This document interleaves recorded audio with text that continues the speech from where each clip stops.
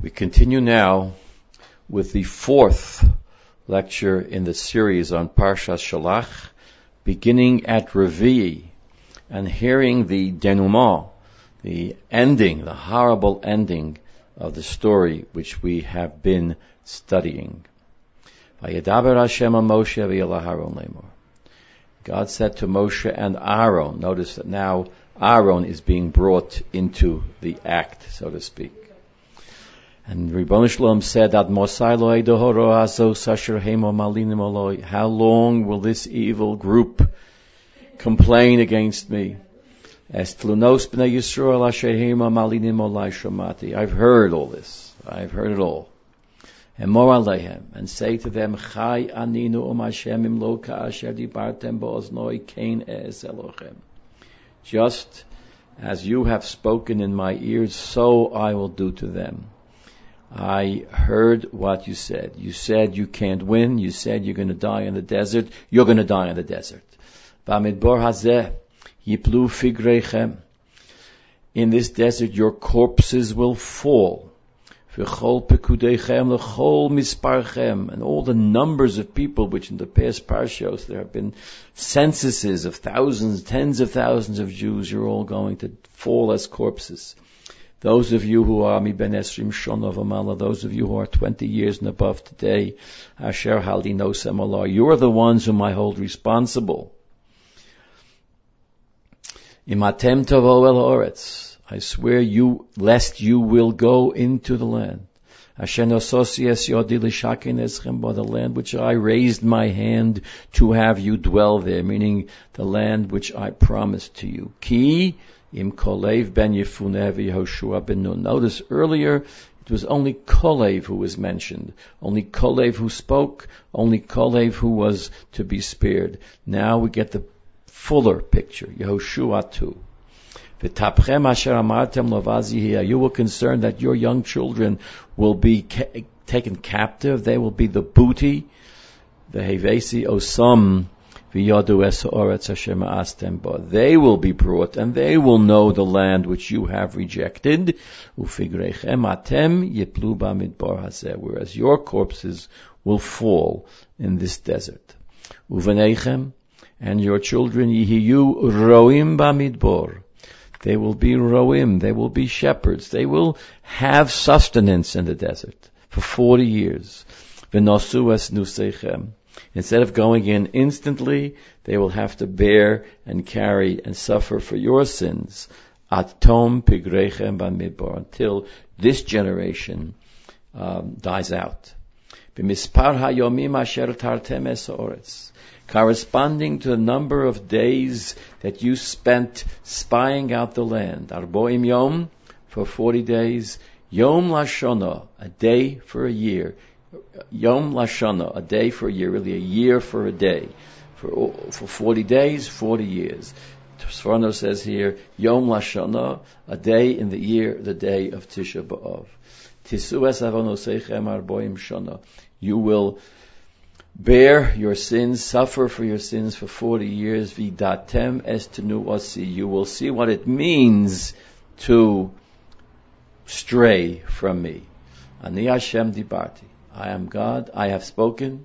Notice the kol again. Everyone is guilty here, with only two exceptions, Yehoshua and Kolev.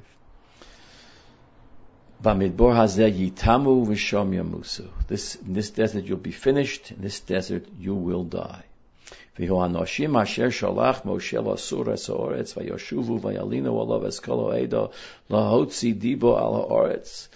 these people who Moshe sent to spy out the land and who returned and who incited all the people, kol ha'eda, to speak negatively about the land, they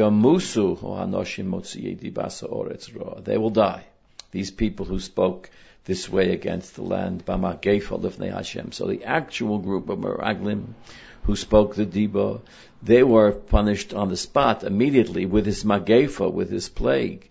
But the rest of the people, the Kol Ha'eda, they were punished in a different manner by being confined to the Midbar for 40 years.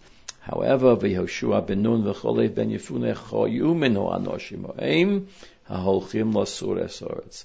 2 were spared, Yehoshua and Kolev. This is the message that the Ribono Shel Olam gave to Moshe, to Aaron. Vayadaber Moshe es hadvorim ha'ela. Looks like, it's interesting, if you look back on Pasuk Chavav, God said this to Moshe and to Aaron, but who went to the people to report it? Moshe. It's as if Aaron, the great Ohei Shalom, the great lover of the Jewish people, couldn't bring himself to report back this horrible, horrible news, but Moshe did. And Moshe told the people, and the people mourned. Vayisablu ha'om ma'od. They grieved greatly.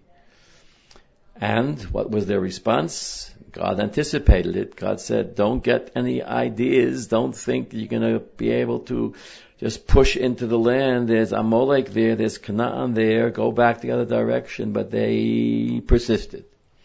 They awoke in the morning. Vayashkimu vaboker vayalu al rosh hahor leimor. They went back up toward the mountain and said, Hinenu ve'olinu al hamokom asher omar Hashem ki chotonu. We have sinned, so we're going to go ahead and possess the land. So here, as the Sforno points out, was the recognition that they had sinned. This is not an entirely hopeless people.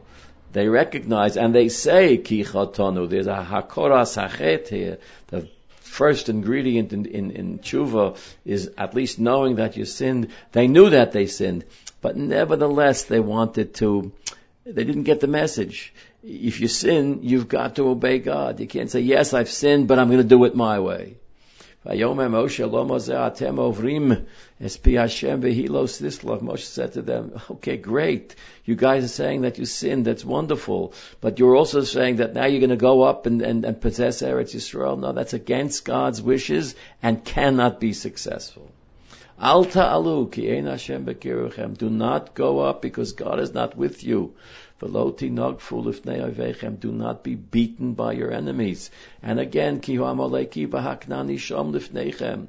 your enemies, Amalek, Canaan, they're waiting for you. You will fall by the sword. Don't you get it? You're turned against God. God will not be with you. You can't win without Him. But they persisted and stubbornly. With strength, they forced themselves, pushed their way, la'alos el rosh hahor, to go up the mountain. V'aron bris Hashem u'Moshe lo moshu mikerev hamachna. The Aron bris Hashem, the Aron, the Ark, and Moshe, they didn't move. They just stood by and watched as these basically suicidal people persisted.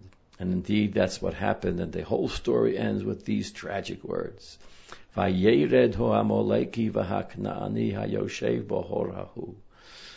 Amalek and Canaan who were lying in wait up in that mountain, they descended, vayakum vayaksum ad hachorma. They beat them, they smote them, they struck them, reduced them, they laid waste to them. And that's the end of the story. Powerful, powerful story indeed. And of course, the sin of the Meraglim stays with us, stays with the Jewish people throughout our history. But we're not finished yet. We're not up to Chamishi yet. And here the Torah shifts gears in a fascinating way. To some, this almost reads like an anticlimax or as a non sequitur. He just told us this dramatic, tragic, gut-wrenching story.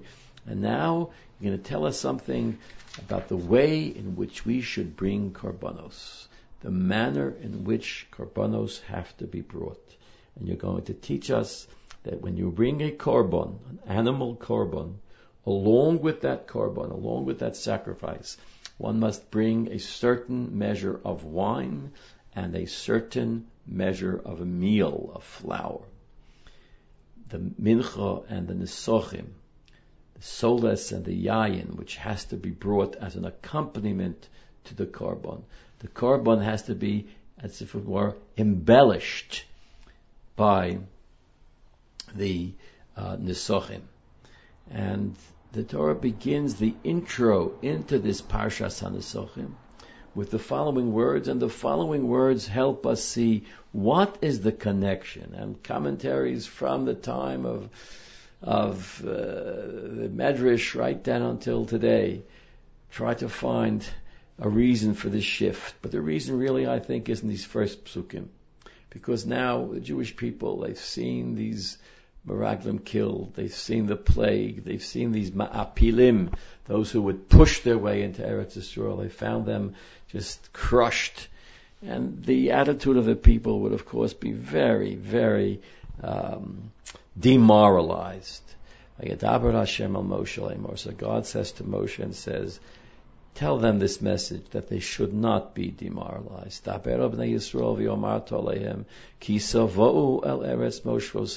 When you come to the land where you will one day settle, you will come into Eretz Yisrael. This punishment of staying in the desert is not forever. It's only for a time, but the time will come when you will come there, and when you and when you come there, you will have the opportunity to offer korbanos. Well, this is the way that you offer korbanos. When you bring a fiery offering to God, an olah, which is a totally consumed offering, zevach, or a korban shlomim, which is a sacrifice which is partially offered upon the altar, but partially eaten by the kohanim and by the persons who brought the korban. Lefale neder over nedava, whether you have expressed a vow of one kind or another. Neder is a vow in which the person says, this object, this behemoth, is going to be a korban for me. The dava is when a person says, I commit myself to bringing an animal as a sacrifice. Both expressions of a voluntary gift of a sacrifice. O b'moadechem, or on your yamim tovim, when you bring sacrifices which are not necessarily voluntary, but which are prescribed to be brought on certain days, then and you want that these animals should be a fragrant offering to God, either from cattle, from cows, or from tzon, from sheep or goats. So let me tell you something. It's not enough to bring the animal. You've got to bring the following two accompaniments. V'hikriv hamakriv korbanot l'Hashem. He who brings the korban should bring with each and every animal that he brings mincha, soles isaron, a meal offering, a isaron measure, a 10th measure of flour, balul birviis hahin shomen, mixed well together with a 1/4 of a hin of oil. So he brings a korban mincha. The mincha, notice, is not an animal offering, but a vegetable offering. It's an offering from flour and from oil. And the same quantity of oil that he puts into the flour, that same quantity, revi'is hahin, a 1/4 of the measure called hin, of wine, ta'aseh al ha'olah olah zovach, should also be brought together with the burnt offering or the shlomim, the peace offering, la keves o echad. So, for a keves, which is a young sheep, the accompaniment is 1 isaron of flour with a revi'is hahin of oil and a revi'is hahin of yayin. Olo ayil, but suppose he brings an older sheep, a sheep which is 13 months and a day and older, then he brings extra mincha. Olo ayil ta'asa mincha sola shnei esronim. He brings not 1/10 but 2/10 measures of flour. And not a 1/4 of a hin of oil, but rather belulav Hashem and shlishis a hin, a larger amount of oil, 1/3 of a hin.